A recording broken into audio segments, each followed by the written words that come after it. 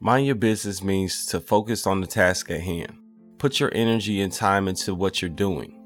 It is easy to be a busybody getting caught up in the affairs of other people.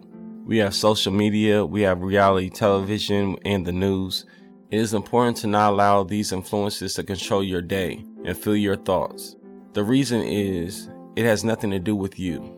You can be so busy trying to stay connected to influences that you forget to connect with your dreams, your family, and yourself.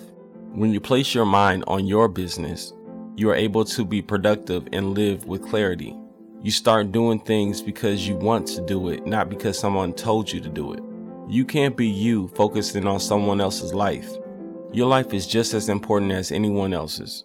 It is great to see others fulfilling their dreams and prospering, but you have dreams too, and it's time to start thinking about them. Trust and act on your instincts, and you will see your dreams come true. You are not a spectator, you are a participator. When you mind your business, you will be inspired to pursue your dreams like never before. Don't get distracted. Mind your business.